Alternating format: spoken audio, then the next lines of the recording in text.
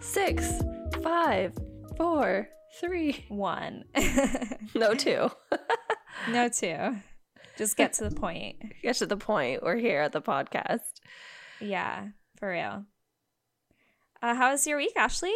What did you get up to? What didn't I get up to? I had a pretty good week. I guess the highlights of my week were, or like the most exciting parts of my week were getting fake lashes, which I am loving.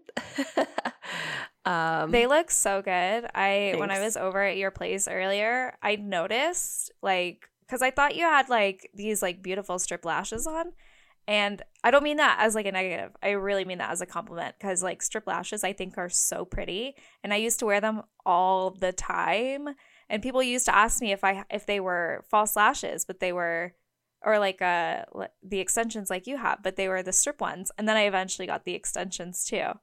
But I was like, oh my gosh, they look so good. And you're like, yeah, I use my class pass, which I think is so awesome. I know. I was like, well, ClassPass is for what? Fitness and beauty. And I've been using it for fitness, but I feel like so many points rolled over on Christmas that when I wasn't here, that I was just like, I don't want to lose more points. So I'm just going to try something. So, yeah, I found a little place that was doing it for like 44 points, and she was so fast and it was amazing. And I just like fell asleep on the table. It was like some really nice Zen self-care. It was awesome. But like that was balanced with the other part of my week, which was just terrible.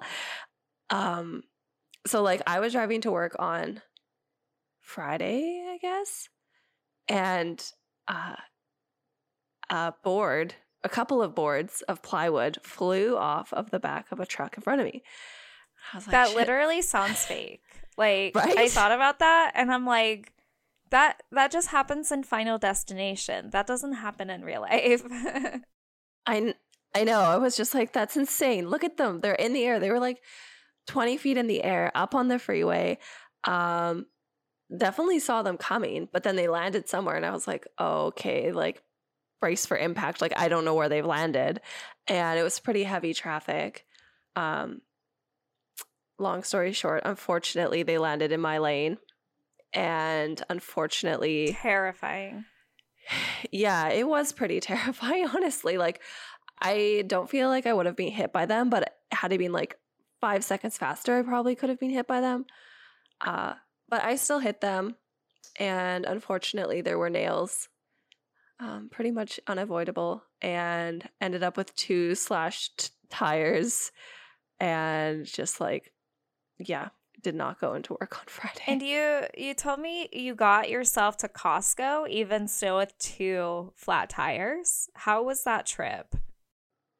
Well, I guess I'd like to think I'm somewhat resourceful, but I was like, okay, I sat in a gas station for like an hour, just being like, what are we going to do here? Maybe not quite an hour, but like close to an hour. And I don't have AAA.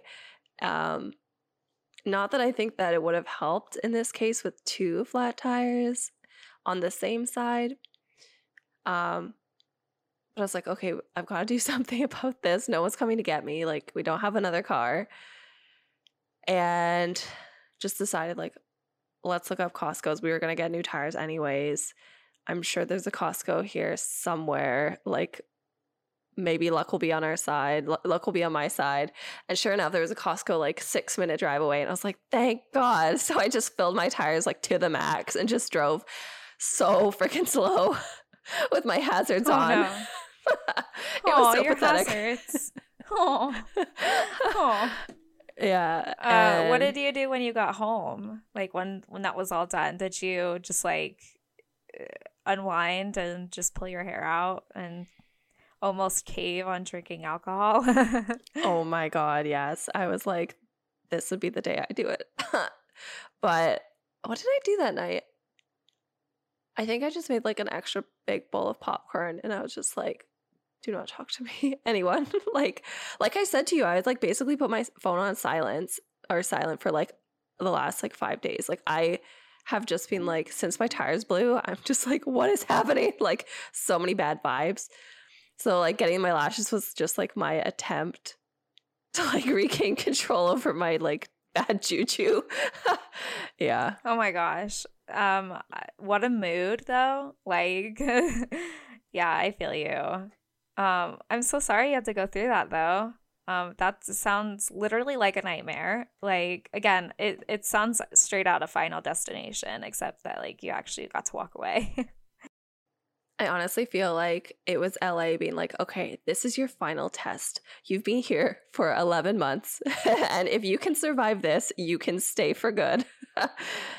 I feel like it was more like, if you leave me again for that long, it will be worse. This is just a warning. And I'm just yeah, kidding. exactly. It was just like, do not mess with me. Remember who is your home. Pretty much. So survived that. All in all, the rest of my week was pretty dang boring. What about you? Yeah, kind of boring week. I got to go. I'm trying to keep up with my weekly outdoor activity / like exercise. So I feel like I've been pretty good. I went on a hike just right up to Griffith and then right back down the observatory. So there's what is that trail called? Ferndale. Yes, exactly. So it's the Ferndale Trail. Yeah, it's a pretty quick hike, so it only takes about 30-40 minutes if you really take your time. And it goes like right to the top of the Griffith Observatory. So it's got such a beautiful view of the city, especially on a clear day.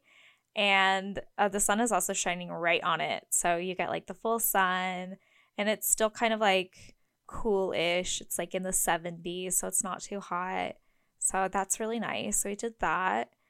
And then on Friday, I got the chance to go onto the Disney lot in Burbank. That was sick. I'm not gonna lie. That was really cool. We did get kicked out for taking our time to get to the parking structure on the way back. What do you mean? Well, so I guess let me back up to like the beginning, right? So I get invited to go to a screening of a movie that's already been out, but this is like through SAG-AFTRA, I think. And so I knew this girl through one of my industry groups. And yeah, so basically she was like, I have like a seat. Like, does anyone want to go? And I'm like, I want to go. And then she was like, yeah, so it's on the Disney lot. After I was like, that sounds fun, right? So I was like, oh, hell yeah, this is going to be great. So we get there and the security guard doesn't tell us where to go. Like, she's just like, for me, she was like, parking's over there. And I was like, okay. Like she didn't tell me where the building was in which I would go see this movie, right? So I was like, all right, I'll figure it out. And then the girl that I met, she said like basically the same thing. She was like, no, the security guard didn't say anything about where to go. And so we're like, all right, let's just like figure it out. So we start walking around. There's nobody there. There's no security guards. Now, I will note that this specific circumstance is very unique for the lot. It's usually like crawling with people. But I think that specific time, I don't know. I don't know where anyone was. So we walk around. Like, we're allowed to be there. We had our IDs checked and everything. Like, we're on record. We're not, like, not allowed to be there, right? But we're supposed to go straight to the event. But, like, we're like, where is the event? So we're walking around and we notice the buildings have, like, a map on the side. And we're like, cool, let's follow the map. We try and follow the map. It takes us, like, one way. And we're like, where the hell is the building? So when we walk all the way back to the other side and we're like, we see this cute, like, Disney Castle neon sign. We take a photo of it and then we're like, oh, it's right over there because we see like the courtyard. So we start walking and then we're like looking for people. There's like no one there. Literally, we didn't run into a single person. And then finally we see two people kind of around the area of where we think the building is. And we're like, are you guys here for this screening? And they're like, oh yeah, it's right in here. Like, come down this way. And so inside the building, the coolest part was the second floor, which I did not have access to. but you could see, because like the windows are really big, so you can see looking up in the second floor. It was like the whole Marvel floor. They had freaking Captain Marvel's costume there, the original Iron Man, like not like the red one, but like the original creation one, like the black one with the orb thing. Like, it was nuts. I was like, that's insane.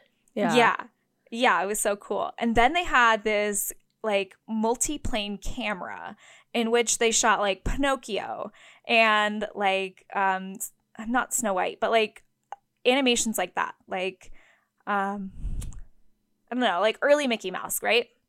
And so the way that this camera shoots is like there's layers, and the bottom layer is the background, and then a couple of inches above that is like the kind of like that tree stuff in between, right?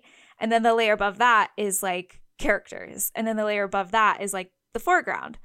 So it ends up almost looking 3D, even though it's a 2-dimensional image, right? Once they record it, they're just shooting on planes, like basically. Is that how like they always do it? Like they go and they record it with all these different planes with this special camera looking down?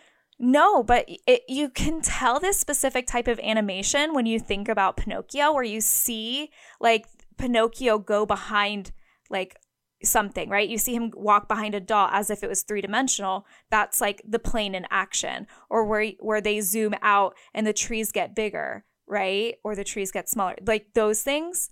I can put up some images on our stories to when this episode comes out, so I can kind of like show people, because I took photos, and also like I could totally like Google it and show you guys. But it was so cool. So after the movie was done, we were kind of like walking around that area of the building that we were allowed to be in. And then someone was like, "Oh, do you know what this like camera does?" And we were like, "A little bit, just like what we read." And he was like telling us the whole thing, right? And then we were like, "Who are you? Like, why do you know this stuff?" And he was like, "Oh yeah, I used to work here in like the 90s. And we were like, "That's so cool." And he's like, "Yeah, let me show you around." And I was like, we were like, "What? Like around like this building or like the lot? Like what?" And he was like, "Yeah, I can show you some spots that I know that are open." And I was like, "Okay, like that sounds cool." So he takes us to this courtyard where they have handprints on like these pillars, and they're called Disney Legends. I hope I don't get sued for this. What is a Disney legend? Yeah, exactly. Copyright. Yeah, no, I feel like this should be public information. I can Google it. If there's anything not public information, I can delete it, but it's just a lot. It's not like a secret area. But there's like handprints, and there's Betty White's handprints there. And I guess it's like people who really contributed to like any of Disney's owned companies.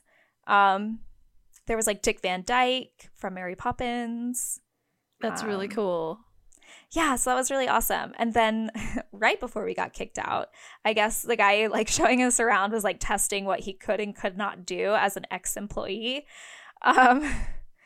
And so he showed us into like one of the animation buildings where you could see they had literally like some original animations from Beauty and the Beast. Like you could touch them and like flip the paper to see how they did like that like multi-page like hand-drawn flip animation. That's insane. It was so cool. But they had like concept art and like original sketches of 101 Dalmatians. Like they had everything just on the walls in a hallway. And then anyways, he's like, "All right, let's go to the 3rd floor. Let's go to Walt Disney's office." And we were like, "What?" And he was like, "Yeah." You're like, okay, are we allowed? Right. Exactly. Right. And he was like, "We definitely cannot get inside, but I can at least show you where it's at." And we're like, "Okay." So we start walking down the hallway of the 3rd floor, and we hear people talking, and it sounds like they're in a meeting. And I'm already like, "Nah, we're getting kicked out immediately." Like, we're not interrupting these people who work here. We're just here for like a small thing. And then obviously one of them was a security guard. So they were like, "You can't be here." And then the guy was like, "Oh, I used to work here." Like that whole thing, right? And she was like, "Okay, but you can't be here." So she escorts us downstairs, and then she's like, the parking lot's that way. So we start walking, and then one security guard follows up behind us, walks us a couple feet kind of to make sure that we're going in the right place, and then kind of like leaves. And then there's a security guard waiting for us at the parking structure door. And then there's like two circulating the parking structure, and then there's one on the alternate exit because there's like two exits to the parking garage. So you get out of the exact one you're supposed to. They were like, we are chaperoning these crazy people out of here. Yeah. And I mean, obviously we didn't go inside anything that was like private or anything like that. So all of it was like the hallways. We didn't go inside any doors or anything like that.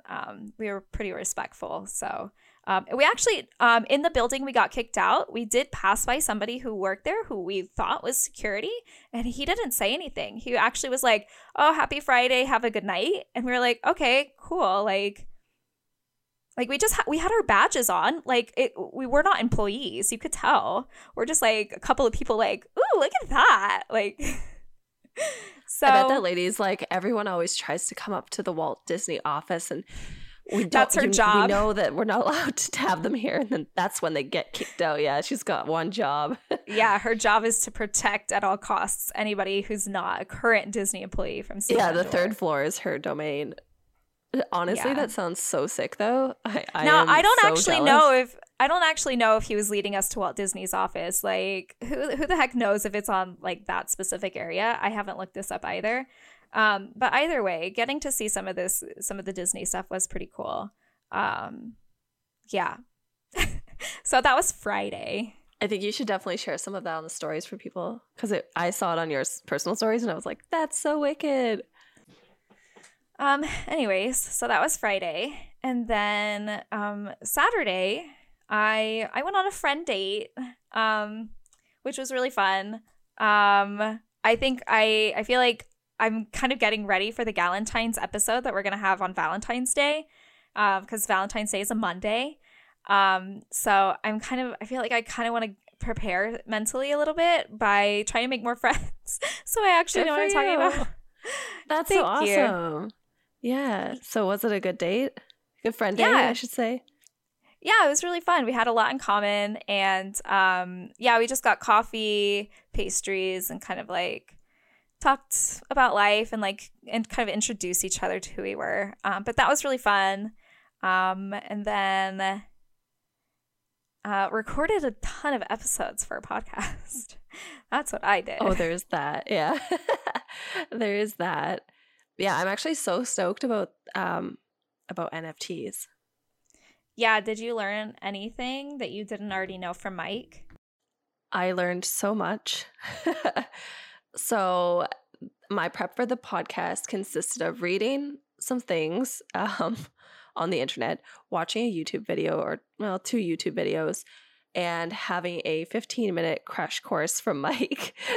But when we talked to Avery, I think what was really good about talking to her is that she put it into context and she explained the process, and she explained why someone might want to be interested in NFTs. So from what I had learned, it was mostly like definitions, just so I wasn't completely like out to lunch in the episode.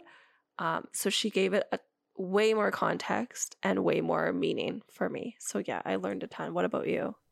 Yeah, hard same. I learned so much, especially what a blockchain is, which was like my biggest question. I'm like, what the fuck is a blockchain? Like, why? And I also really liked that she was open to talking about the downsides of the whole industry and kind of what's going on there in different aspects, because I know there's a lot of criticism about NFTs, and she addresses a lot of that and honestly provides a lot of hope for me in that whole world. And I really love that we're having this topic seen through the eyes of a woman and not through kind of like the industry is so led by men at this point. So kind of having this perspective as a woman and also as a photographer, which is really cool because a lot of NFTs that I've been exposed to are just digital art. Like the monkey she talks about a lot. What is it? The ape thing? The ape. Yeah. The computer generated apes. yeah, it definitely opened my eyes to the possibilities, and like it has me curious, and it also has me kind of like, should I just do something there? I don't know. I don't know what to do. I don't know if I can do anything. I don't know if it's affordable, as she explained, but I'm curious about it a lot more than I was in the beginning. Yeah, I mean, I think that's what made it so cool is like because she was walking through it step by step, we were just like, oh, okay, what's minting? Oh, there's a gas fee. Like, this is way more complicated than I initially thought. And I initially thought it was complicated. So, um, definitely, I would say that talking to her helped me understand it at a more straightforward level, which is so helpful because you can read online and you can watch videos, but I think unless someone actually like talks it through with you and puts it into context, it's not, quite as valuable. And it was super valuable for me because like I'm in the art space. So her telling me about like what she does with her digital photographs versus her prints of her film photographs and how she can link them together as one NFT, like that answered so many questions for me because I was like, is it all digital? How can someone who's in a physical space actually get involved in NFTs? And the answer is you can. Yeah, lots of goodness in there. Just gold, the whole thing. Um, yeah, let's just get into it. There's so many things that I could sit here and talk about admiring. I guess like I would preface with like if you're intimidated with this podcast episode, so are we. And also, this is like the NFT course for dummies. Like I have it. I have to have things explained to me like a 5-year-old sometimes in order to really grasp it. So she does give you the 5-year-old dumbed down version if you're really intimidated. And she really makes a lot of sense of it. But I don't want to expose too much. I really want to get you guys kind of into the meat. It's a really great episode. And if you guys have any questions or any feedback for us on this episode, we'll do our best. Come and talk with us on our Instagram page and get in the discussion there because this one is definitely going to start some conversations.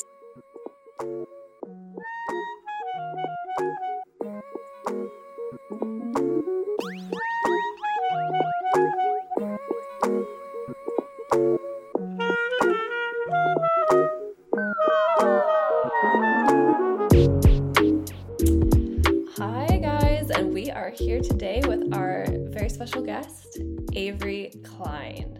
So she's a Los Angeles-based queer film photographer, and she captures raw moments and the true essence of well-known individuals. But her goal is to push the dialogue of unedited photography and a true moment captured in time. So she's been working in the art space in art galleries mainly for 6 years, but is now moving towards this new and exciting NFT space. So we've got her on the podcast today to talk a bit more about NFTs, art and NFTs, and maybe women in this space. So welcome, Avery. Hi, thank you guys for having me. Of course. We're so thrilled. excited that you're here. I'm excited too. So maybe you can tell us a little bit more about yourself and just expand on the little bit that we know about you so far. Okay. Yes, you got it right. I'm a film photographer. I also do digital photography as well, but more so film. I am based out in LA. I've lived in the Midwest my whole life. Moved here like 3 years ago. Worked in an art gallery in the Midwest where it was like really high-end collecting artists like Hunt Sloanum. Then I started working in an art gallery here in Los Angeles where it was music related photography. So it's a lot of collected film photographers from the 1970s and 60s, Terry O'Neill, all these really amazing collected film photographers of, back in the day capturing rock and roll and stuff like that. So I worked there for a long time as well. But now I actually moved here to focus on music photography. So it's very different from me, or not different, but it was a coincidence that I had started working for a music photography gallery, and I learned a lot. But yeah, that's what I do. And now I'm kind of getting into the world of NFTs and Web 3.0 and decentralized everything. That's super cool. So, tell us a little bit more about like your background. Were you always in the art space? Did you go to school for this? Was this something that you knew you wanted to do, or did you just kind of fall into the space and love it? I didn't go to college necessarily for art. I did go to where I'm from. We had like 2 years free for a public college, community college, and I went from a private high school to a community college where it was paid for if you basically stayed in Tulsa, Oklahoma, is where I'm from. So I did a lot of like my gen eds, and then I got involved in a lot of art classes. And it kind of led me more into the art world, I think, like, knowing exactly where I wanted to be and what I wanted to do. And then I was like, this is a waste of time. I'm going to go do everything I want to do now. So that's what I did. But I ended up working for, the art gallery I talked about earlier, for a while. And again, it kind of like, it was a realization of what I wanted to do, where I wanted to be. But my photography career started more in like commercial product photography, and interior and architecture. So working at the gallery, it was a lot of interior photographing or in situ photographs of artwork on the walls with things, around it, showing how to curate a space with artwork. And so I did a lot of photography in that realm for the art gallery and for clients and interior designers that came to our gallery. But I do still love interior photography and architectural photography, but I think I'm viewing it more on film because it's timeless to me, I guess. Yeah, that's pretty much what I've been doing for the last 6 years is photography and I guess a little bit of like social media and marketing. But yeah, that's Very been my cool. life. You've got another film photographer here. So I love that. I love when any photographer specifically is like, yeah, like, I shoot both, but film is like where my heart is because I can so relate to that. Yeah, I'm always like, I used to be a photographer as like my full-time job, but I don't do that anymore. But I still carry around like my film point and shoots because I'm like, I literally don't like to shoot on a digital camera anymore at all. Like I still have my Mark III. I'll still reach for my like crappy film camera because I like the look of it and the feel of it more. I agree. I honestly started photography with, I was at the art gallery and it was kind of just like, here, take a picture of this. And then I'd be like, oh my God, this was amazing. I love these photos. And then I'm realizing like, oh, it's because I like doing this. It's not because like someone's throwing a camera at me. Like I genuinely like capturing the way these things look and the way the spaces look. And film definitely, I didn't even realize it at the time, but before it was like a fad or something where people are like getting these film cameras, I was buying like $30 film cameras off of eBay, and now I'm like $30 film camera. But I was buying these $30 film cameras off of eBay and going around taking pictures. And of course, I didn't like think to keep the negatives or anything. I just was like, I'm getting them developed and then I'm sharing them on Facebook, which was so stupid. And now I'm like, okay, so I started with film, then switched to digital, and now I'm like, why did I ever stop using film? And I realize it's because probably a lot of people started also doing it, and I was like, why can't I do that? And I'm like, oh, It's expensive I though. was doing that, and I just dropped it. It's very expensive. That's the only thing that keeps me back from exclusively shooting film. Like if I could shoot as much film as I shoot on my iPhone camera roll, I would be in so much debt. I know. And my wife actually looked at my phone the other day. She was like, because I got the new iPhone, which is like basically having a digital camera at this point. And she was like, 107,000 photos. I'm like, but yeah, you're right. It's very expensive to, I get my film developed. at Icon LA, but I don't have them scan it in. I scan in my own. It's less expensive that way, but it also feels like I have a little bit more involvement in the process. I haven't developed my film. It is something that I want to do, but I also know that I'm probably going to screw it up. And I also don't have the space. Yeah, I don't have the space or like the, I don't know. I'm already such a mess. I feel like I'll just like ruin my rug or like my couch or I don't know. I'm like, I can't do that right now. I'll just get it developed. My wife actually, our second bedroom is her art studio, which I get it. She's a full-time artist and she paints abstract paintings and she needs the space, but I'm over here like on the dining room table just like I can't have a dark room. I need a greenhouse, a dark room. I need and I've yet to really like invest in something that's really expensive as equipment. And sometimes I, beat myself up about it, but other times I'm like, you know what? I think it really is all about, your eye and how you experiment with what you're doing because I've seen a lot of people with really expensive gear and sometimes I'm like, I don't really feel anything from that. So it kind of makes me feel a little bit better about like valuing my work rather than like valuing it because it's shot with like a really expensive camera or something along the lines. But don't hold me to that because if I do buy an expensive camera,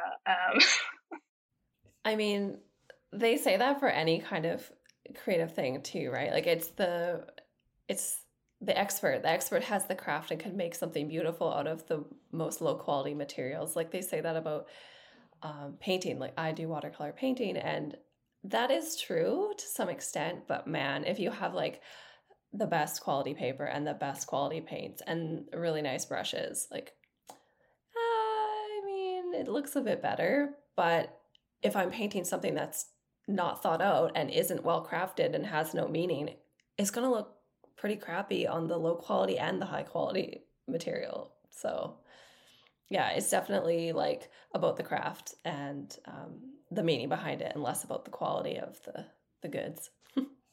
But I still don't know about NFTs. Guys, help me understand NFTs. I'll do my best. I'm not necessarily the expert, but in the art world, and I've come across a lot of artists kind of like downplaying NFTs, and I think it's out of like envy of digital artists making a lot of money, like Beeple selling, his digital art for like $69 million. Of course, I'd be jealous, but I'm like, he did it. I can't do anything about it. Yeah, it's kind of the way that the world is moving now. And it's kind of like, are you going to accept it or are you going to be like your grandma that you get annoyed at because she can't use her phone? Like, are you going to be that? It's definitely a conscious choice. I agree. It is. That's kind of why I started because, I think during 2020, we all heard like NFT, NFT, NFT. And I'm like, what is this? And there was a little bit of resistance. And then I started reading more about it and I was like, this is actually amazing. I don't hate it. And I'm not going to envy anybody that's, making an amazing living off of their NFTs because that's not necessarily the route to go. It's just, yeah, I think it's definitely a beneficial tool for artists and digital artists. And I'm excited to talk about it with you guys. So, what was your original hesitation that kept you away from NFTs? Honestly, it was like the entire thing about digital world, I think. And then I watched a video. Well, first of all, it was very confusing. That actually was my first resistance is like, I don't even know what this means. I don't know what a blockchain is. I don't know what is going on. Like, how do I make one and do I click on this link or not? Because I'm scared to click on any link. It's terrifying. Like, I've looked into it.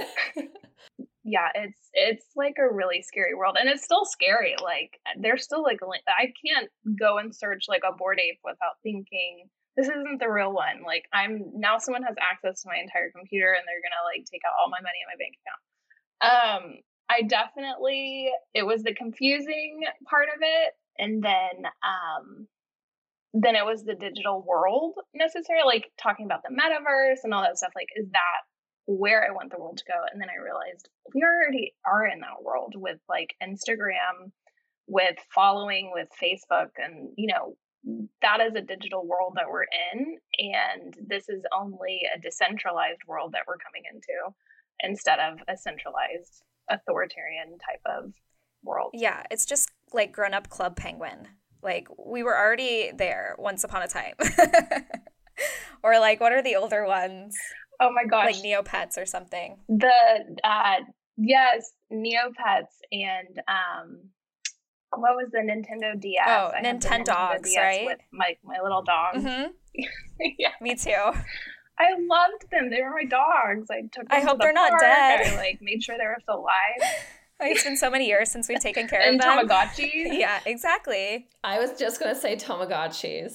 Oh my God. Yes. That's, we've already been introduced into that world for decades. And it's just another innovative thing that's happening. Like, I think during 2020, you know how like you sit down sometimes, I know everyone does this. I know I'm not the only person, but I sit down and I'm like, what app could I create and like leave my life behind? What could I do, like Mark Zuckerberg or something, and like leave my life behind? And then, I'm like, I thought to myself, what's the newest thing that's going to happen? And it turns out it is going to be NFTs and Web 3.0 and that type of stuff. So I definitely had to read more about it because I had been asking myself that question for a really long time about like, what is the new thing that's going to happen? Yeah, I definitely see a trend on the internet of like, there's always some like rise and fall or like this like flow of like major trends. And it's like, if you don't catch it right at the beginning, right when you're making fun of them, like you're going to like 5-10 years down the line, you're going to be like, damn, they're so successful doing that thing that like I didn't take serious enough. Now I'm going to try and take it serious. And it's like, well, you're going to have to work 5 times as hard as they did because you waited so long trying to make fun of it. That's exactly how I feel. Like, and I already feel late. Like, I already feel like I'm late to the game, but then I keep reading, like, you're in the 1997 phase of the internet, so don't worry. And I think about it, I'm like, I did buy into SHIB crypto during its, like, highs, and then, of course, it, like, dropped. But I think about it, and I'm like, if only I put in $100 in 2020, I would have been, like, a multimillionaire. And, like, why didn't I jump on that? Why didn't I research more about that? Because that would have been amazing. Which one is that? Shiba Inu. I'm not familiar with that one. It's like, it had like a really big. Oh. Yeah, the Shiba Inu. Sorry. Is that like Dogecoin? There was Dogecoin, which Or is that different? No, it's like it's an altcoin is what they're called, and they also call them shit coins. But the Dogecoin I did get into, and I only wish that I put in more money because I actually like it was a great decision at the time for my $10 to become 300. But if I put in like more money, I would have actually like walked away with a lot if I had to like trusted my gut. But I didn't. At one point, it became $800 with my like measly $10 investment, which is great. And I didn't sell it at 800. So there's no wow in that because I was still learning. But when SHIB was being talked about a lot, I bought into it. But then, when it hit its high, it was like, the person who put in on a dare, they put in like $100 in 2020 and then they quit their job as like a construction worker or whatever because he's now a multimillionaire. And I'm like, oh my God, why don't I like do this? What's happening? So there's like a lot of time now I spend researching altcoins and like, what can I do? Yeah, there are whole like Reddit threads of those, like exactly what to do. Isn't that what happened with? I'm like pulling out all of my like boy knowledge of all the stuff that I've read.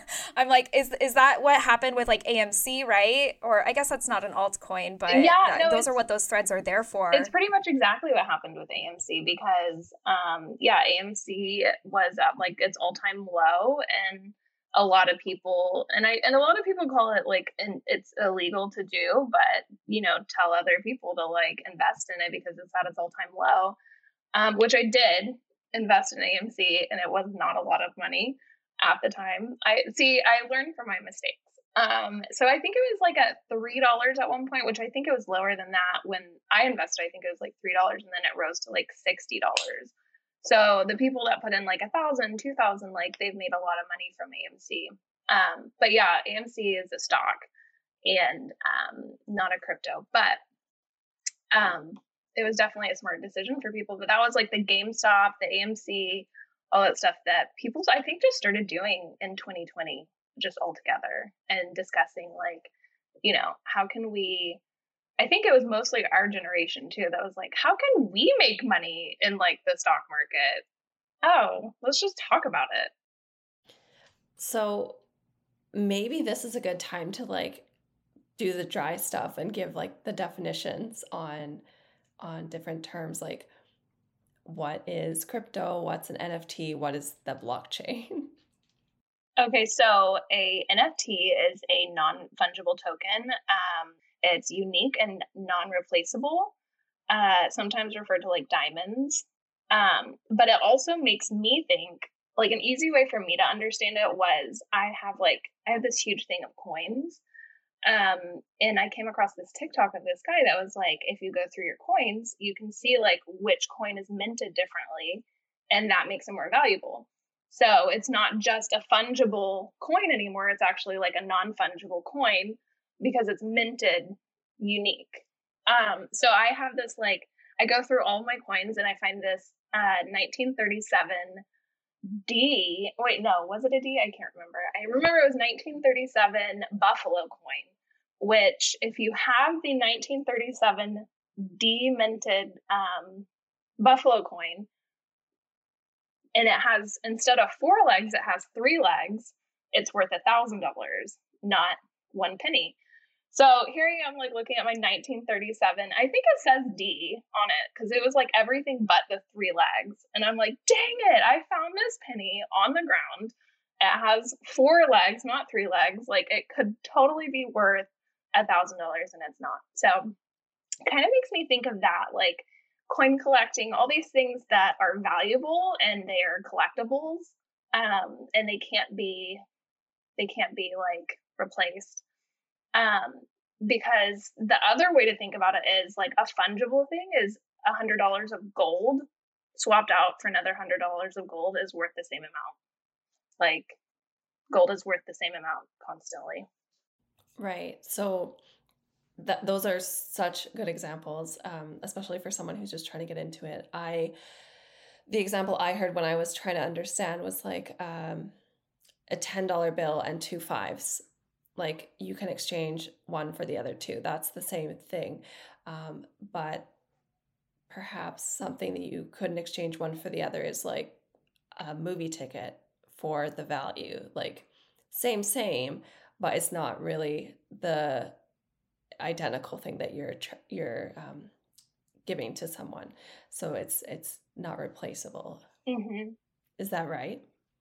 Yeah, it's pretty much like, I mean, and a really good way to think of it too is like a diamond. You could have a diamond and I could have a diamond, but someone's going to look at that diamond and be like, oh, like this one's worth this much and that one's worth this much. Like, you're right, money is a fungible currency. My dollar is worth the same amount as your dollar. And we're going to just buy stuff with our $1. But if it's minted differently, which is how I think of it, like coins, if there was a mess up in the minting of like a penny, then that makes it more valuable because there's only so many of those. So that's pretty much what the non-fungible and fungible thing is behind it, but it is pretty much like a collectible. Now, what would be the difference between like this digital art? Would you consider art gallery pieces, like physical art pieces, fungible as well? No, or non-fungible? All artwork is non-fungible. So all artwork that is physical too, which is why I'm like, I do see a lot of artists crap talking NFTs, and I'm like, physical artwork is also a non-fungible piece of work. Like, this piece is not going to be the same amount as this piece. And you could mark it that way. You could say like, hey, this is $150, that's $150. But once it's sold to a person, like, value still goes up. the things used behind it, like the mediums. You know, when you watch like what are those shows where they like go to one of those people that tell them, Oh, like Storage Wars? yeah, like something like that, where they're like, or like the antique one? yeah, like Yeah. I have an old Picasso, like how much is this worth, or something like that, you know. It's pretty much you can appraise a piece of artwork. You can like, pieces of land, I think, are also like non-fungible. Real estate's non-fungible, so it's like not worth the same amount for every single thing. Yeah, I super appreciate kind of giving alternate examples, because I say the same thing. Like, just on TikTok, on Twitter, like, people who don't take NFTs seriously are saying, like, oh, they're making jokes like, here is my NFT, and it's like a piece of art, and they're like trying to be like so overly humorous about it. But it's like, no, that's literally what it is, though. It's like, it can't be that funny if all you're doing is like talking about reality. Like, you're just putting a silly voice over it. Like, that's it.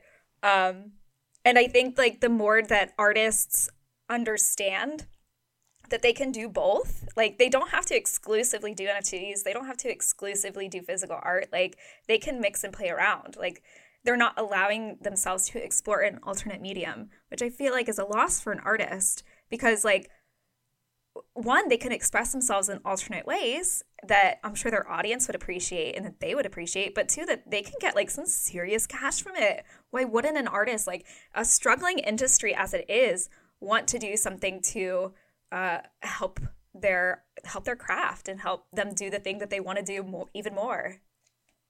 I 100% agree with you. And I've come across those videos as well, where they're just like, you know, they talk so badly about NFTs. And I get there are definitely, like, when you think about the ecosystem and stuff like that of like the NFT world, there definitely are cons to how it's being, the processes of it.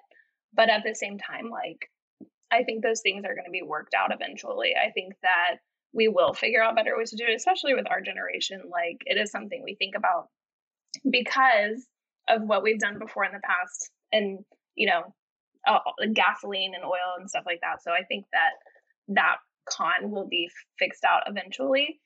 But yes, I 100% agree with the people who, you know, are talking so badly about it. And then I'm like, you are going to not want to watch this over in like a year or 2 years. Like, you're going to be like, why didn't I jump on that? Instead, I was like crap talking NFTs. And I agree that like, it's just another world that you can get involved in. And eventually, like, it's also creative for an artist to think of a way how they can like create an NFT project. It's also like a creative outlet as well, not just in your physical art, but in digital art. And also, digital art or physical art becoming digital art. You can still take a picture of your artwork and mint it as an NFT, and you can still actually sell your artwork physically within the NFT. You can, like, on OpenSea, I did this with my wife because she's a painter, but I took a picture of one of her pieces and uploaded it. And in the unlockable content, you can create like a document. So you can exchange like shipping information. So you can actually sell your physical artwork in NFT. It's just minted into the Ethereum blockchain. So there are like ways for artists to actually sell artwork in the NFT world and physical artwork as well.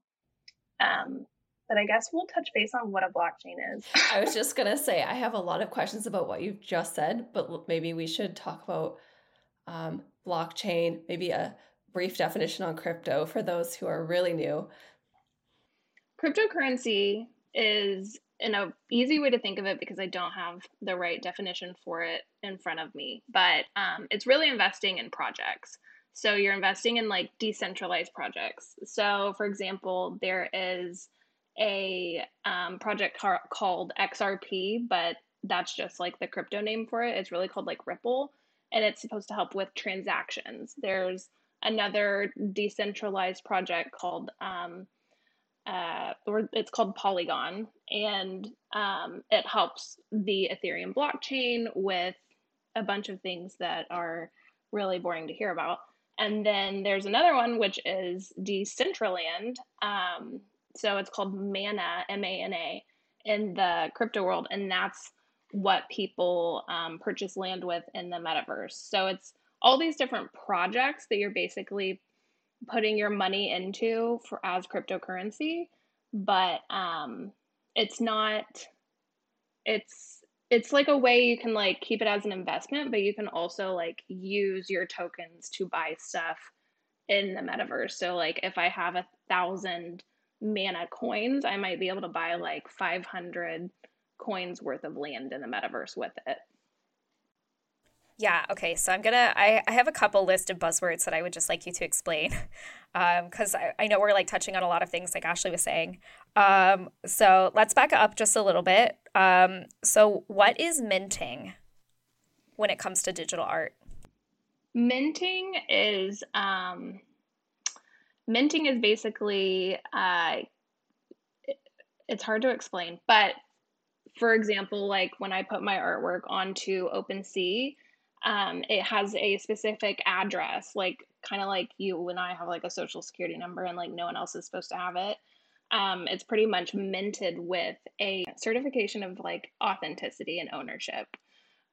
So basically, that's what minting is. It's very similar to like coins being minted. Like when coins are being minted out of something, like they have a specific, you know, stamp on them or whatever. So it's pretty much that. You are making a piece a permanent ownership item, and it's being minted within a blockchain, which is basically like a ledger, a decentralized ledger.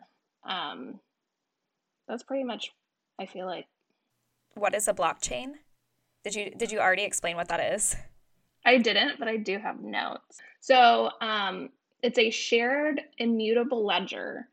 And Ethereum is a blockchain, Solana is a blockchain. The pros of having that is there's no centralized authority, so it's basically a less chance of corruption, and it's like a team vote. It's something that's like I'm gonna need like a 5-year-old. Yeah, I'm gonna need like a 5-year-old explanation. Because like I was talking to Mike and I am so confused by this, but he gave something. I could just say it and then it might like spark something. But so my partner has an accounting background and now he's like in CFO stuff. And he was interested in all of the NFT world, the cryptocurrency and blockchain. And I was like, okay, what is the 5-year-old definition of this? And he was like, yes, it's a decentralized or it's a centralized ledger. Yeah. And when you think about like a bank, that's like a private ledger. So you have the money going in, money coming out. They record it. It's private to that bank. It's between you and the bank. And if you want to access it, you have to go to your bank, and your bank has that written documentation of all the receipts of the money transactions.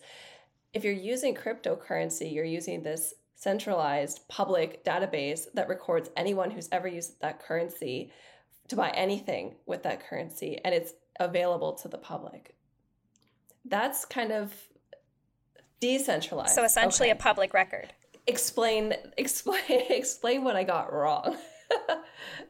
no, only the decentralized part. I think you said it was the centralized. But yeah, there's no one person. Like, yeah, you're right. When you go to a bank, that bank is, a centralized, kind of like a one person owned type of company. You have CEOs, you have presidents, you have people who call the shots behind it, and I can't go and see like other people's transactions, which is also scary to think about, but at the same time, it makes it less corrupt. So I like a decentralized ledger is I can see the number of the ownership. Like I can see someone's type of like address with it. Like it's like I have an address that's my Coinbase wallet and it's in the Ethereum blockchain. So if someone wanted to see like necessarily they don't have my name, they don't have my address, they don't have any of that, but they can see that it is owned by a specific person for a certain amount of money. And it'll show if I send that to someone else, it will show if a person sent me that back, it'll show everything behind it, which makes it a little less corrupt because we can't see that stuff right now. So that's like a bank account number. Yes. So what is exactly being purchased that people can see? Is it just digital art? Is it, I think what I was watching the other day was like, there is now real estate in this digital world that's being sold and dealt. So can you touch a little bit on like what specifically is being bought and sold within Ethereum? Yeah, pretty much if you want to buy anything with Ethereum and you have a wallet to do it, you can buy it. So like technically if I owned a piece of land and I was like, yeah, I'm going to sell it to you, I'm sure definitely there's things on the back end that you'd have to like do, but you can buy it with Ethereum. Like I will do photos for Bitcoin. I will do photos for Ethereum, and I will be paid in Ethereum. I will be paid in Bitcoin. So you can pretty much buy anything you want with it. And pretty soon I feel like the world's going to come to like you can go to your local coffee shop and you can buy coffee with Ethereum. Like you can buy AMC tickets with Shiba Inu coins right now. So you can pretty much buy anything with it, but NFTs are obviously something you can buy. Real estate is something you can buy. But I think a lot of the real estate people are talking about with that is inside the metaverse, but I could be wrong. Which was my next question. I wanted to know if you can explain what the metaverse is beyond like whatever Mark Zuckerberg is doing. I don't know if I can explain it the best, but I think it'll be a better place to go to because I think like you said, with like nano pets and all that stuff, like we've already gotten on the computer and like gone to hang out with people. But I think in the future it'll be something a lot cooler. Corporate meetings, parties and stuff like that. But I've never gone to a virtual world with like a virtual headset and been able to like lift my arms and make my own movements, which is very different from what I think we've grown up with. So it's pretty much like that. And it is, I also am like resistant to it, but I'm also embracing the fact that, I live 1,000 miles away from my best friends. And, if I could hang out with them and be like myself and like move around and they can talk to me, and maybe in 10 years it won't be as like pixelated or whatever, that's awesome. I think I'd love to do that. And you can like teleport to different areas and like hang out with people. You can like build your own home. Like you can have all this really cool stuff. So I think that world is, it could be really fun, but that's pretty much like a metaverse. It's just another digital virtual world that you can like go out and hang out and go to parties and be invited to like parties and art galleries. A lot of art galleries are in the metaverse too. Yeah, that's so crazy. So that does lead into kind of like my last buzzword question. You did mention this earlier, but I think it's really important conversation to have. Can you explain what Web3 is? Web3 is a decentralized type of internet. So like that actually brings me to think about what I wanted to mention in here about how like as a photographer, Instagram is a centralized web front. So like the front end is it's a little hard to explain, but we've been in Web 2.0 forever. So everything that we're on is owned by a certain company, which is a centralized company. Facebook, Instagram, which I guess is the same thing at this point, but like even Dropbox or Shopify, those are all Web 2.0 centralized owned companies. And Web 3.0 is a decentralized company ran on a blockchain, so like the Ethereum blockchain. And there's different um it's definitely a engineer question, which I am looking into like development of those things, but it's definitely something that is going to be huge, but it's already been talked about since like 2014. So we're actually like it's not new necessarily, but it's becoming bigger because of cryptocurrency and because of the decentralized world in general, along with D apps, which are like applications, decentralized applications as well. It seems that you can use cryptocurrency to buy just about anything in theory if that person selling it is using that currency. And you can use cryptocurrencies to buy NFTs, but you don't have to.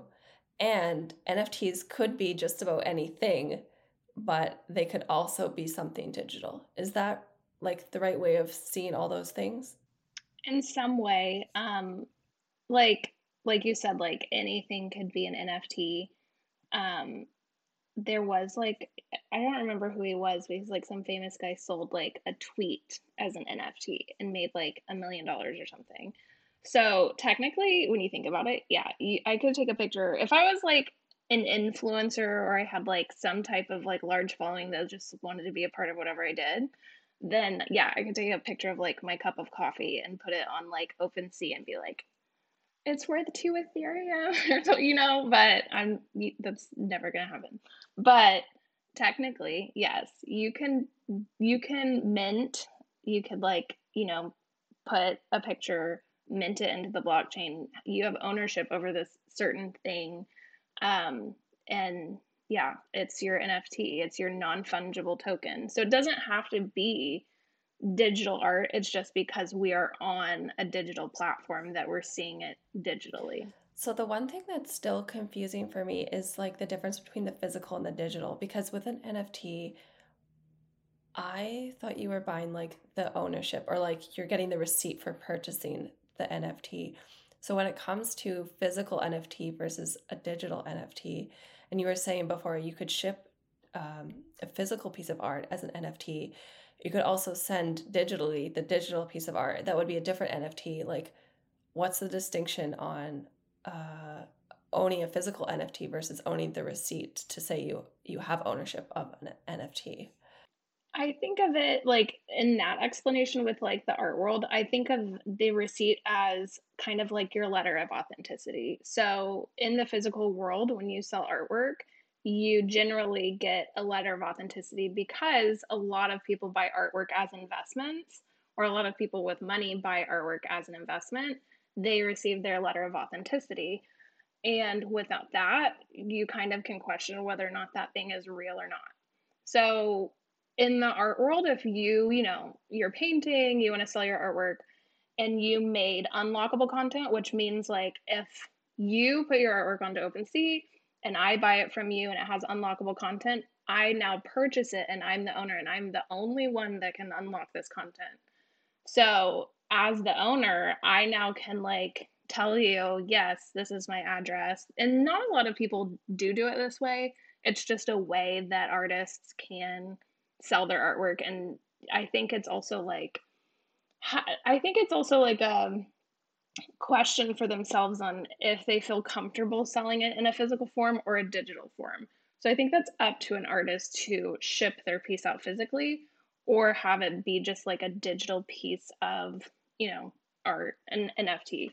But basically, yes, you're right. It's basically the receipt, but it's the ownership is I think the important part of it because only one person can now have that smart contract behind the NFT. And I think that's what makes the entire thing important. Yeah, I think that explains it. And the authenticity, the letter of authenticity, I think makes sense for the physical art.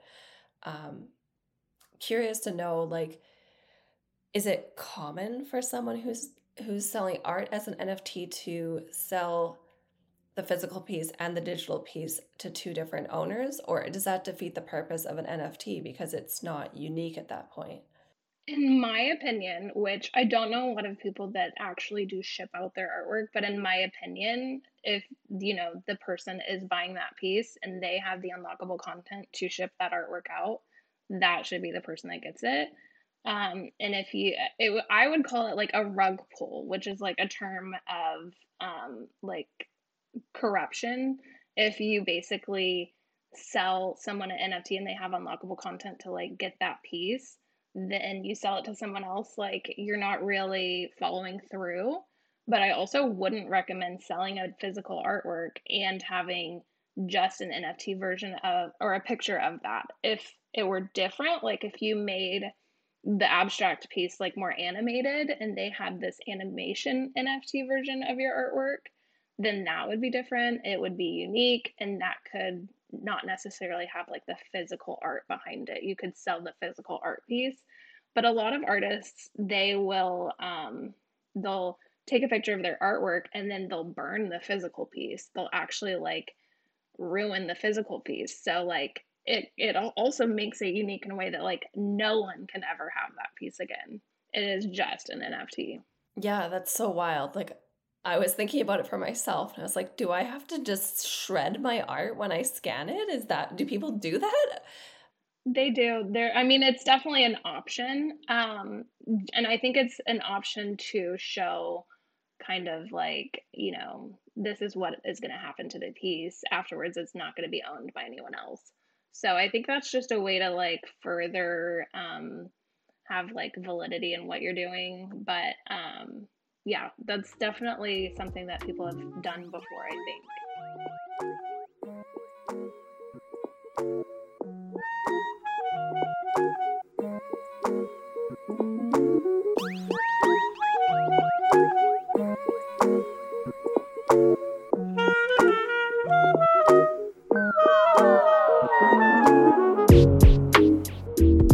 Yeah, so can you tell us a little bit about how you got involved in crypto and NFTs in the beginning? Because you come from a physical art space. Yeah, tell us what that transition was like. What piqued your interest?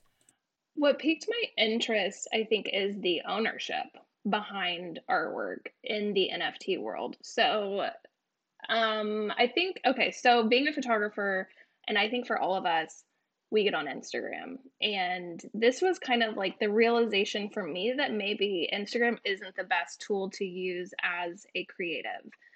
And my reasons behind that is I thought about it and I'm like, okay, so I take pictures and I just post them onto Instagram. And there's really no incentive but to show what I could do. Why do I do that when I could have more of an incentive, or like a, not necessarily like a copyright, but like I'm giving Instagram my pictures and I'm like letting everyone see them and they could repost them and all that type of stuff. And it's like, do I value my work more than that? It was really the question behind what made me want to get into an NFT. And I'm by no means like Bored Ape or like, something that's like a project that's like racking in millions or anything. But I think it's just a way for me to ask myself, like, how do I value my work and how do I want it to be shared digitally? And Instagram, Instagram and Facebook, we've been posting these things that we love or that we create, and we've just been like letting everyone have it. And people can like screenshot and they can copy it, and then now they could screenshot and take it to, OpenSea and like create their own data behind it. And I'm like, but it's mine. So I like the ownership behind the NFT world. So as a photographer, I can create series on OpenSea, mint them before I actually post them onto Instagram, because those are my work and I want it to have that certification behind it. I want it to have that smart contract behind it rather than just like, look what I can do. Here's my picture. And like, it just seems so devalued to be able to be copied. And like, there's the copyright issues with Instagram. Like a magazine can embed my work into an article. And I also just am like, that's mine. That needs to be, there needs to be some type of ownership behind it. So I think, to answer your question, it was the definitely just the ownership behind my work and how I value it versus what we've been doing and and I know that Instagram has had a bad rap for it, but it's like, it's my work. but I've been giving it to them, so I can't really be mad. Yeah, no, you're totally right. I'm glad that you made that point too. Is OpenSea like a digital art gallery? You keep talking about that, but I'm not really sure what that is. OpenSea is just the one that I use to basically create my NFTs. There's definitely a lot of different areas on the internet to do it. OpenSea is the one I used. Again, it was very confusing to get into in the beginning, and OpenSea was just the first one that was talked about a lot. And there's different ways to like do it. The way that I did it in the beginning, you have to have a gas fee, and I'm sure you guys have heard of like the gas fees. So when you get on like when you mint an NFT, like you have to pay a gas fee, which I guess is like its way of weeding out people who aren't serious to like it's not just an Instagram account. Like you're actually putting NFTs out into the world. So you're putting an NFT in a smart contract into the blockchain and you have to pay like a gas fee. My gas fee was like $140 for my one NFT because I was serious about it. And that was the lowest cost that I could find at that moment because it changed all the time. So even like, I think I started doing the NFT like this summer. So 6 months before that, it was like $20 gas fee to like mint your work into NFT or you like have an NFT. But I finally like if you ever do it, you get onto OpenSea, you like link your wallet, and I'm like, okay, great. I've got it up. I've written down like everything about this piece. And then it's like, okay, signature is $140 gas fee. But like before that, it was like 340. It was like 380, $400. I'm like, oh my God, do I want to do this? But I did really want to do it. So $140 was the lowest gas fee that I could get at the time. And after that, there was one other gas fee, which I think they've changed now, but it was like an $18 gas fee to mint like another piece of work. But now they've changed it to, and they told like I kept reading that that system was going to change over time. I still think that you might have to do like an initial gas fee to mint your first NFT to like weed out serious and not serious. And that's with Ethereum only. But now I like minted more work and it was like basically telling me that when it sells, it will take that transaction out of the sale instead of, and I think it's just like a percentage of the sale. But there's another way which not a lot of people take serious, but it's Polygon. And so you have like Ethereum and Polygon currencies on OpenSea. Ethereum is the one that you have to like pay a gas fee for, and Polygon you don't. So a lot of people think, okay, Ethereum's obviously like the more serious people because they're paying for that stuff to be on here versus the non-gas fee where like you could just post whatever you want. Um, but they're both like worth the same amount of money if you put it that way, but not necessarily. So it's very confusing, but there's gas fee and no gas fee options. What determines a gas fee? Like how, why is it going up? What contributes to the price changing? How do you know it's changing? Why is there a gas fee when you use cryptocurrency? Like who gets that money? Do you know about that? To be honest, I don't. But I do know that it's basically like this, it kept talking about like the seconds it takes. So like you think of the Ethereum blockchain and you think of like all these computers running and like all this stuff. This is what goes through my head when doing it. And I also did not look this up, but the gas fee is like kind of an Ethereum type of transaction fee. And it changes, I think, based on the price and also how many things are being minted at once. So like I think of it as like getting onto a subway, but like there's a lot of people in front of you and you're like waiting for your line to like get in. So like your piece of artwork is like trickling down this line of other people to this like crazy blockchain of energy. So basically that's how I thought of that. That's how I imagine it. But it's people hate it. It's like awful. Well, I feel like that's a huge incentive to get started really early, right? Because it's like, I mean, in theory, if it's changing based on how many people are in front of you, the more people that are trying to do it, it's just going to continue to go up. So And I definitely think that's a huge incentive to get in on it early. that's kind of like that's why I started in the summertime because like I found $140 and it was like $400 and I was yeah, okay, take my money. I want an NFT. And I think things have changed. I haven't really looked into like a lot of it, but just like every digital platform, like it's ever changing. So I'm not sure if like gas fees are a thing right now. I'm not even sure if like, I have no idea. But I do understand that it is something a lot of people pay for. And you're right, like in the beginning, it was so cheap. And now it's like, holy crap. And I know that you have to pay one like when you buy it. Uh, when you buy an NFT, like you have to pay a gas price. So it's annoying.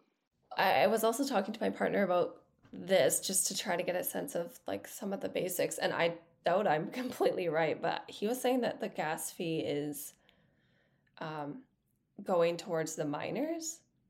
So, like the people who are mining cryptocurrency, Bitcoin, I guess was his example. They're mining Bitcoin and they're the ones that are like getting the computers to plug through and solve the algorithm math problems.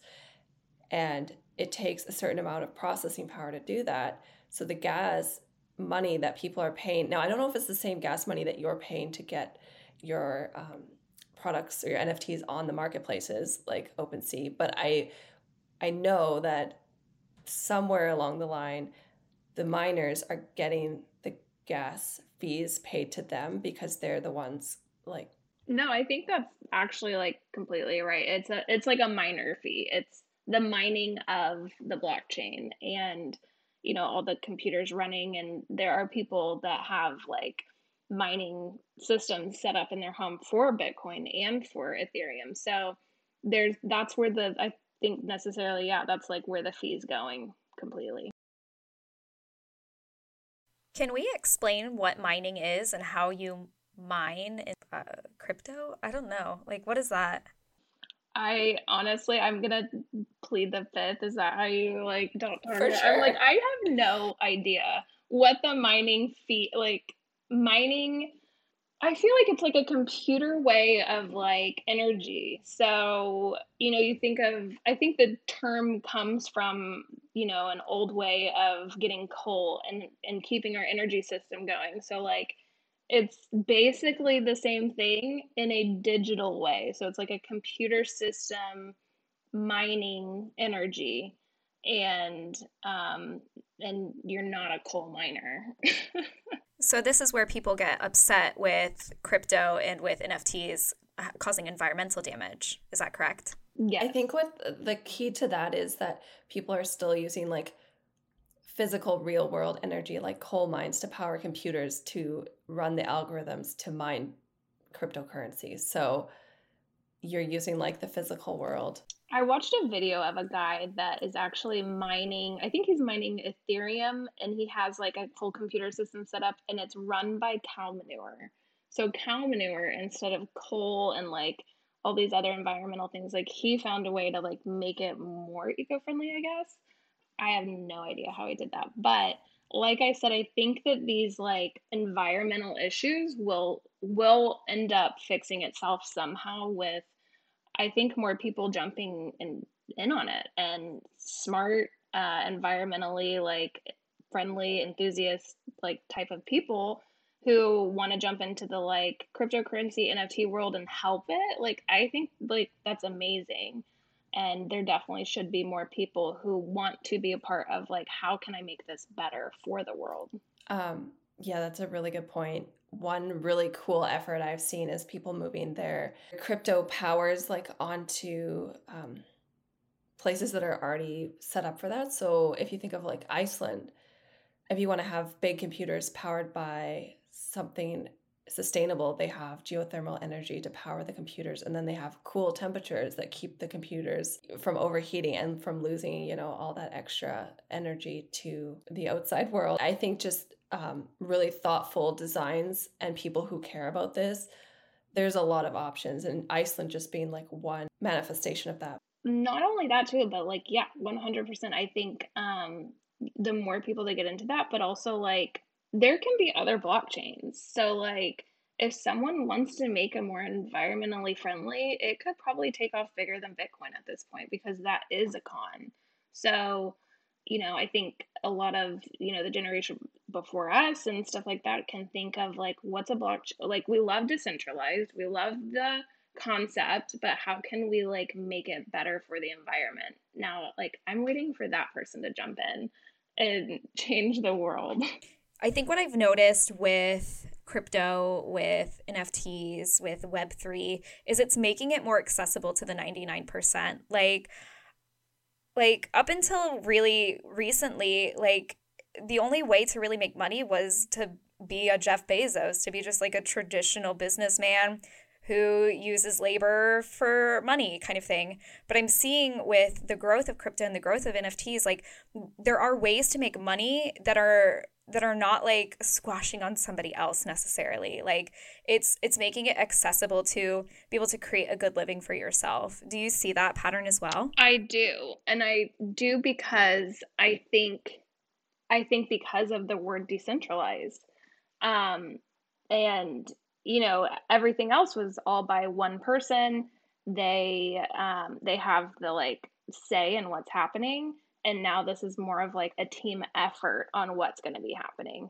Um, so I think crypto, yeah, it's given a lot of people the ability, especially the people that like invested early into crypto. It's now giving them this leverage of being able to do what they want. And I think that, we've all realized that too during COVID. Like we had that ability to like slow down and ask ourselves, like, what do we want to do?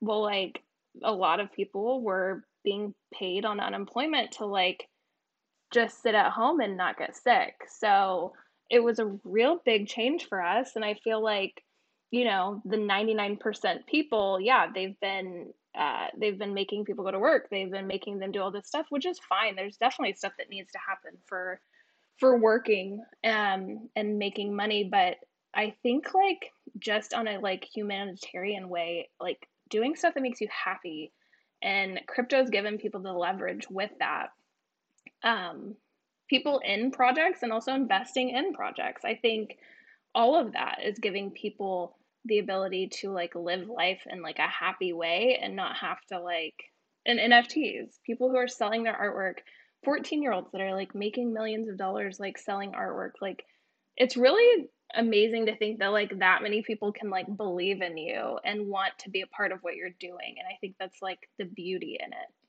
Yeah, I really love that. I want to touch slightly on some of like, we kind of did a little bit, but I kind of want to touch on like the negative aspects of crypto, of NFTs, because a lot of what I'm seeing is these like make money fast scams basically. Like they'll create like their entire coin where they're like, hey, like this coin is going to blow up and it's going to make you a millionaire, and then they suck all of that money, like millions, like 50 million, $100 million at a time, that they're literally scamming people out of. So how does that happen? How do you avoid it? There's I have so many thoughts on this, which is actually I think why the crypto market is down right now because of the Fed's wanting more regulation on cryptocurrency, which can be a good thing and can be a bad thing because technically it's decentralized. So there's not really like a, a way you can do that, being decentralized. But my thoughts on it are I hate it because again, like I can't click on any links, and like do I go to decentraland.com or do decentraland.org? Like it's .org, it's not .com. You're gonna get scammed if you go to .com. Don't do that. So it's like, yeah, there's these rug pulls, there's all this stuff, but it's not regulated. So my biggest thing on this is kind of like what I did. I know it's like male dominant, but I am in a crypto group. So there's a lot of people in a community, which I guess that goes back to like being in a community because it is hard to like ask yourself and like do these questions and like experience the scams when other people like have a story for you. Yeah, it's being in a community of people that are like there to help you, and like yeah, these guys sometimes don't answer my questions when I go into the WhatsApp, but sometimes they do. If I like I asked a question about being in the metaverse and they told me about the .org, not .com. So there are definitely good people out there, and I think that that's also like it can be an advantage and a disadvantage because it makes you become a person in the community versus like trusting everyone on the internet.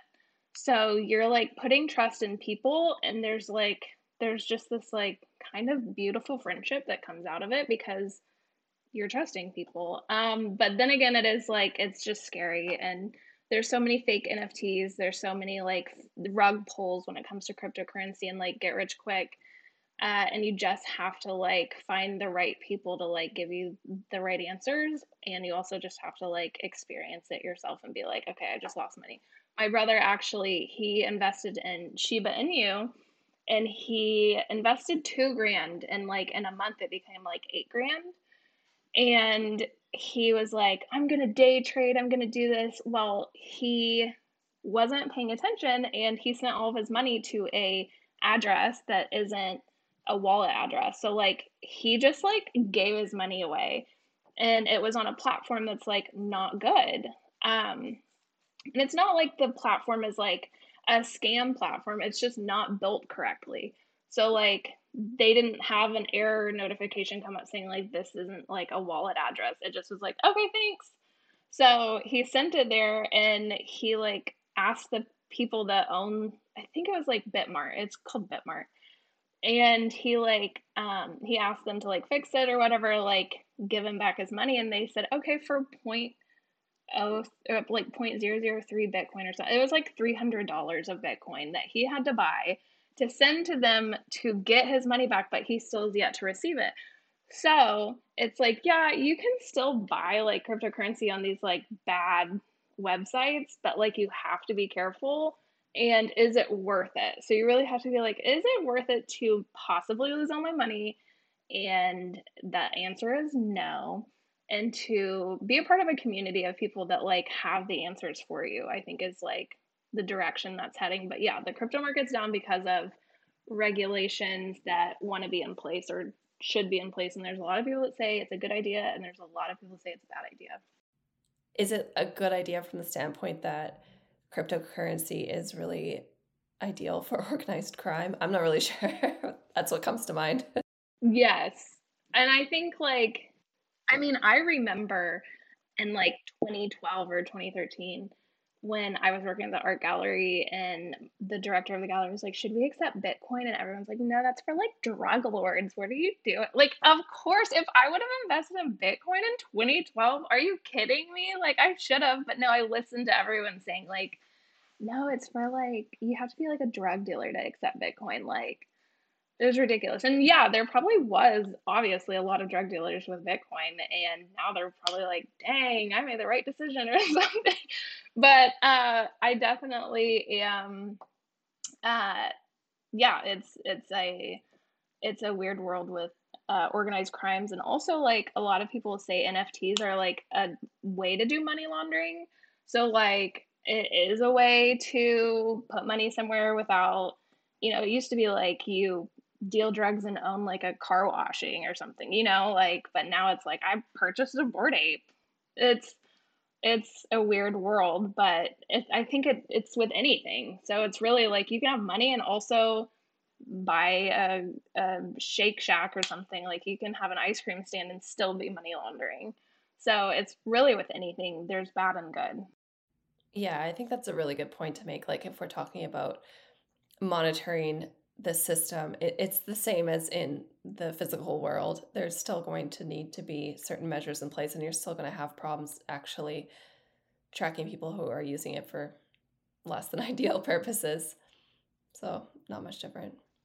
It makes me think of like, the new regulations that want to be in place with like the IRS and wanting to see our bank statements, and if we have over $600 in our bank account and all that type of stuff. Like, you know, all of this is always going to be happening. There's always going to be people that put their money somewhere else. You're never going to get away from it. They're going to buy an island. They're going to buy like something internationally. So it really is like, I just think the beauty in it is the community based. But I think in the digital world where people don't know, like, now or before cryptocurrency, but continuing, people like elderly people will get phone calls being like, this invoice is paid, thank you. And then they call and they're like, I want my $700 back. And they're like, okay, like give us your card information and we'll take care of this. And it's fake. All of it's fake. So like, that's happening on the internet where people are like, ooh, we can send you a Bored Ape for $5 or, some kind of like get rich quick, and people are going to fall for it. And regardless, always people are going to fall for everything as long as people know, like, don't open links, ask your friends, ask someone, like, is this legit, and stop trusting random people. It's a buyer beware anywhere you are. 100%. So I want to talk a little bit more about your involvement. So you told us that your wife is also an artist, which is really cool. So have you or your wife actually sold any? No, we haven't, because I am not famous. And that's actually like a point I want to make too in the NFT world, is like, it is really irritating that, my wife is like a collected artist. Like, she has really amazing homes that her pieces are in with letters of authenticity in like all around California and elsewhere. And still people aren't going to be like, I want to buy her NFT, because it's like, right now, I think the world of NFTs is so project based, and it's kind of irritating from like an artist point of view, because like, her collectors aren't on OpenSea right now. Like, they're not in that world. They're kind of in their own world of physical artwork, and that's fine. I mean, it is what it is, but at the same time, it's just like, right now it feels like you have to be famous to, or an influencer, or have like hundreds of thousands of people like want to get in on it, which is already what we've been doing with Instagram, like getting followers, and like, getting the option or the ability to have like something paid by posting a video. So it is irritating, and I do hope that world changes, because it would be nice to like have your NFTs sold just based on you as an artist, that doesn't have to like pull together an entire like funded project to like market out there. Um, but then again, there definitely are other people that are selling their work, and I haven't researched enough to like how to market, your NFTs, but I hope that I will. But in the meantime, what I like about it, besides just selling it, is just having that ownership of digital piece.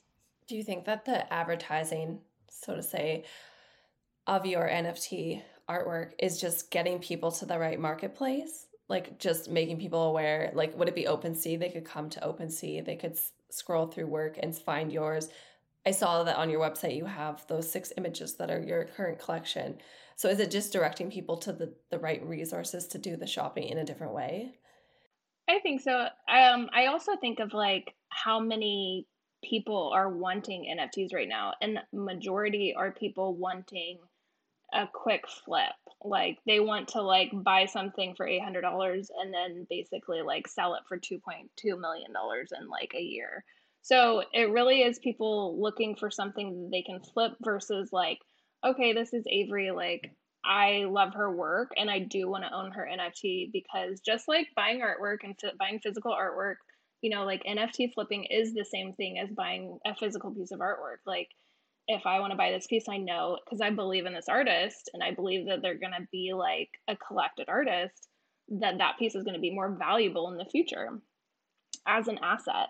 So, like, I hope that people will start viewing NFTs as assets in their digital wallets, versus like something that they can just like, have and then flip it. And I think there's a lot of different ways to look at it, but in my point of view, it's definitely like, especially coming from the art world, it's wanting to buy pieces because I believe solely in that artist's work, that I want to have that digital asset in my wallet. Are these artworks being priced the same as you would see in the in the physical space? What is like the average price point for these items? So, like, yes and no. I have seen that, obviously, because of, NFTs being such a hot topic, I really feel like they are being sold for like millions of dollars. And that's not something in the actual art world that, we're used to, unless you have like a Basquiat or, a Picasso. Like those are the millions of dollars of things that people are going to be spending their money in the art world. But there definitely are NFTs that are $800, $1,000, that will become valuable. Um, but there also are NFTs that are like $30 and $40. So like they're definitely the same. I would say they're pretty much the same, but I think the difference is being in the digital world. It's just you have a wider audience than you do just being like an artist in your studio and not kind of like putting your work out into the digital world. I think the difference is definitely being digital in general and the audience that comes from that. Because, if like Basquiat had been alive and did an NFT, that was like people go crazy for that and probably would sell more than his actual physical artwork because it's like more obtainable for people. Like it's transferred differently. It's not like shipping. Like in the art world, shipping is like awful to deal with, especially like, is it gonna break? Is it like, oh my God, what are we gonna do? And I also had this thought before coming on here, about the differences in physical art because, we want to wake up every morning and like have a beautiful home to like walk around in, drink our coffee or whatever, and see like the artwork that we purchased or that we made. And then I was like, oh, wait, is like, are architects gonna make like digital walls now? Like, are we gonna see like our NFTs in our homes? Like, is that where this is headed? So, like, people might ask now, like, what is the difference between physical and digital? And, like, will they become the same thing? That's like a real big question to ask because, we're today, but in 10 years is, are you going to walk into your apartment and this architect made like, this is a digital wall for your NFTs and like, blah, blah, blah. And you're like, oh my God, I never bought one and I should. That's a great idea. You should probably get on that. I think I'm just going to end this now. I have a call to make. Just joking. Yeah, for real. We're just going to clip that out just for copyright reasons so you can keep that idea. We don't want to share it with anyone. I think this is just like where it's headed though, especially with how big it is, and already being in the like metaverse, there are art galleries that are showcasing NFTs.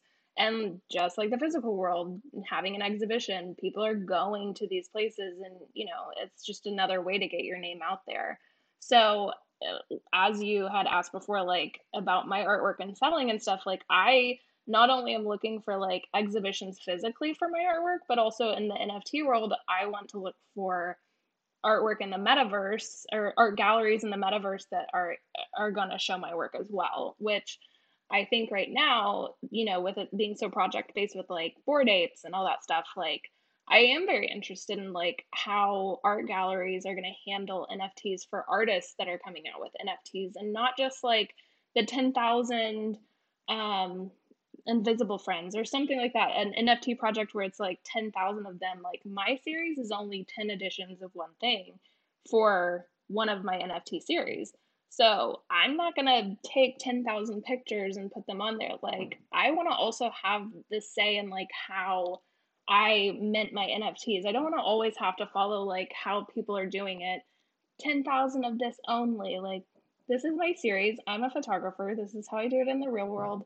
This is how I'll do it in the NFT world. Are there any tips? Are there any things you would recommend for people who are in this space, who are curious about this space, that you would leave us with to try to push more female identifying people into the space and give us power? Like what would you say about that? I would say female identifying need to get in it now because I am so like I'm not gonna say annoyed, but like how it's always been with, male dominance and stuff. So just like embrace the change and not like in a horrifying change way, but like what can you do to be a part of this and like make it a better space for women to be in? Because I would love for more women to ask questions and be a part of it and like be badass, and like sell your artwork as NFTs. Come on. It doesn't always have to be so male dominant, but I think that a lot of women are just like kind of intimidated with it, which I was. I think there's like an intimidation with how confusing it is and the different words and different terminology. It just like Google and like ask your friends and like get involved, because then I do have a lot of male friends too that are like, I have no idea what you're talking about and I don't really want to get involved. And I'm like, okay, well, I do. Like, I don't want to be behind. I want to learn more about it because of how big it is going to be, but also I want like a leg up in it. I want to be like involved, and I do think more women need to be involved in it and find a way that helps benefit them in the process. Are there any resources you could recommend, like any websites that you know of, any groups that you know that people could kind of look into for some like real knowledge, not the fake stuff? I'm a Redditor. So when I have questions, I get on my Reddit threads and I ask those people a lot because um again, just like the community based, there's so much information out there. It is really difficult to understand, what's real, what's not real. And I think that Reddit gives you that space to be anonymous and ask like straight up, like, I have no idea what this is. Can you let me know? And I suggest Reddit because, as crazy as Reddit is sometimes, there are really great people who are just like there to help. Um, but also like the Facebook groups that I think we're all in. I think just asking people, but I don't have like any actual websites to go to. They all say kind of like different stuff, but What was the Facebook community that you were talking about? I'm in so many Facebook communities, which I found has been like amazing. But like Ladies of Los Angeles, where I met Katie, like, I'm in like Women of Marketing. I'm in like some photography ones. So there's a lot of people that ask questions on there. And there's really I will say, cryptocurrency is different for the Facebook community world. I'm in like a Shiba Inu coin community, and I just want to get out of it because constantly, like, it's not the moderators are not doing good because it'll just be like, buy this now. Like, and a lot of people are like, what's happening? Has anyone taken their money out? I'm like, the crypto market's down. Like, you're just gonna have to wait. Like, it'll go back up. It fluctuates. Just like calm down.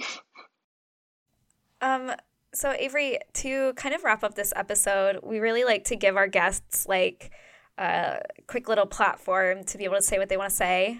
So can you let people know where they can find you, and then give the listeners something to think about? Like if you could have them walk away with one thought, what would you want them to think? You can find me. I mean, I have a website, averyjklein.com, which is my artwork. And then I am on Instagram at avery.jpeg. But if I could walk away with this, really, it would be to ask yourself how much you value your artwork and like think about how accessible is your art to people in a bad way. Like, you know, if you value your work, and it's like having a child basically, do you just want to like keep posting it around and like letting these centralized companies have it, or are you wanting to have a say and an ownership of your work and the possibility of selling that work for how much you value your work for? So I would really just, and this was asking yourself a lot about value and value in art and ownership of your art. Yeah, I think that's super important. We so appreciate having you on this podcast. My mind is like trying to escape my brain. Like there's like so much to think about, and there's like so much that you want to do. But this was definitely a great starting point for somebody who's new and interested, but not sure if they should make the move. So I hope that you're able to help push people into that space a little bit more.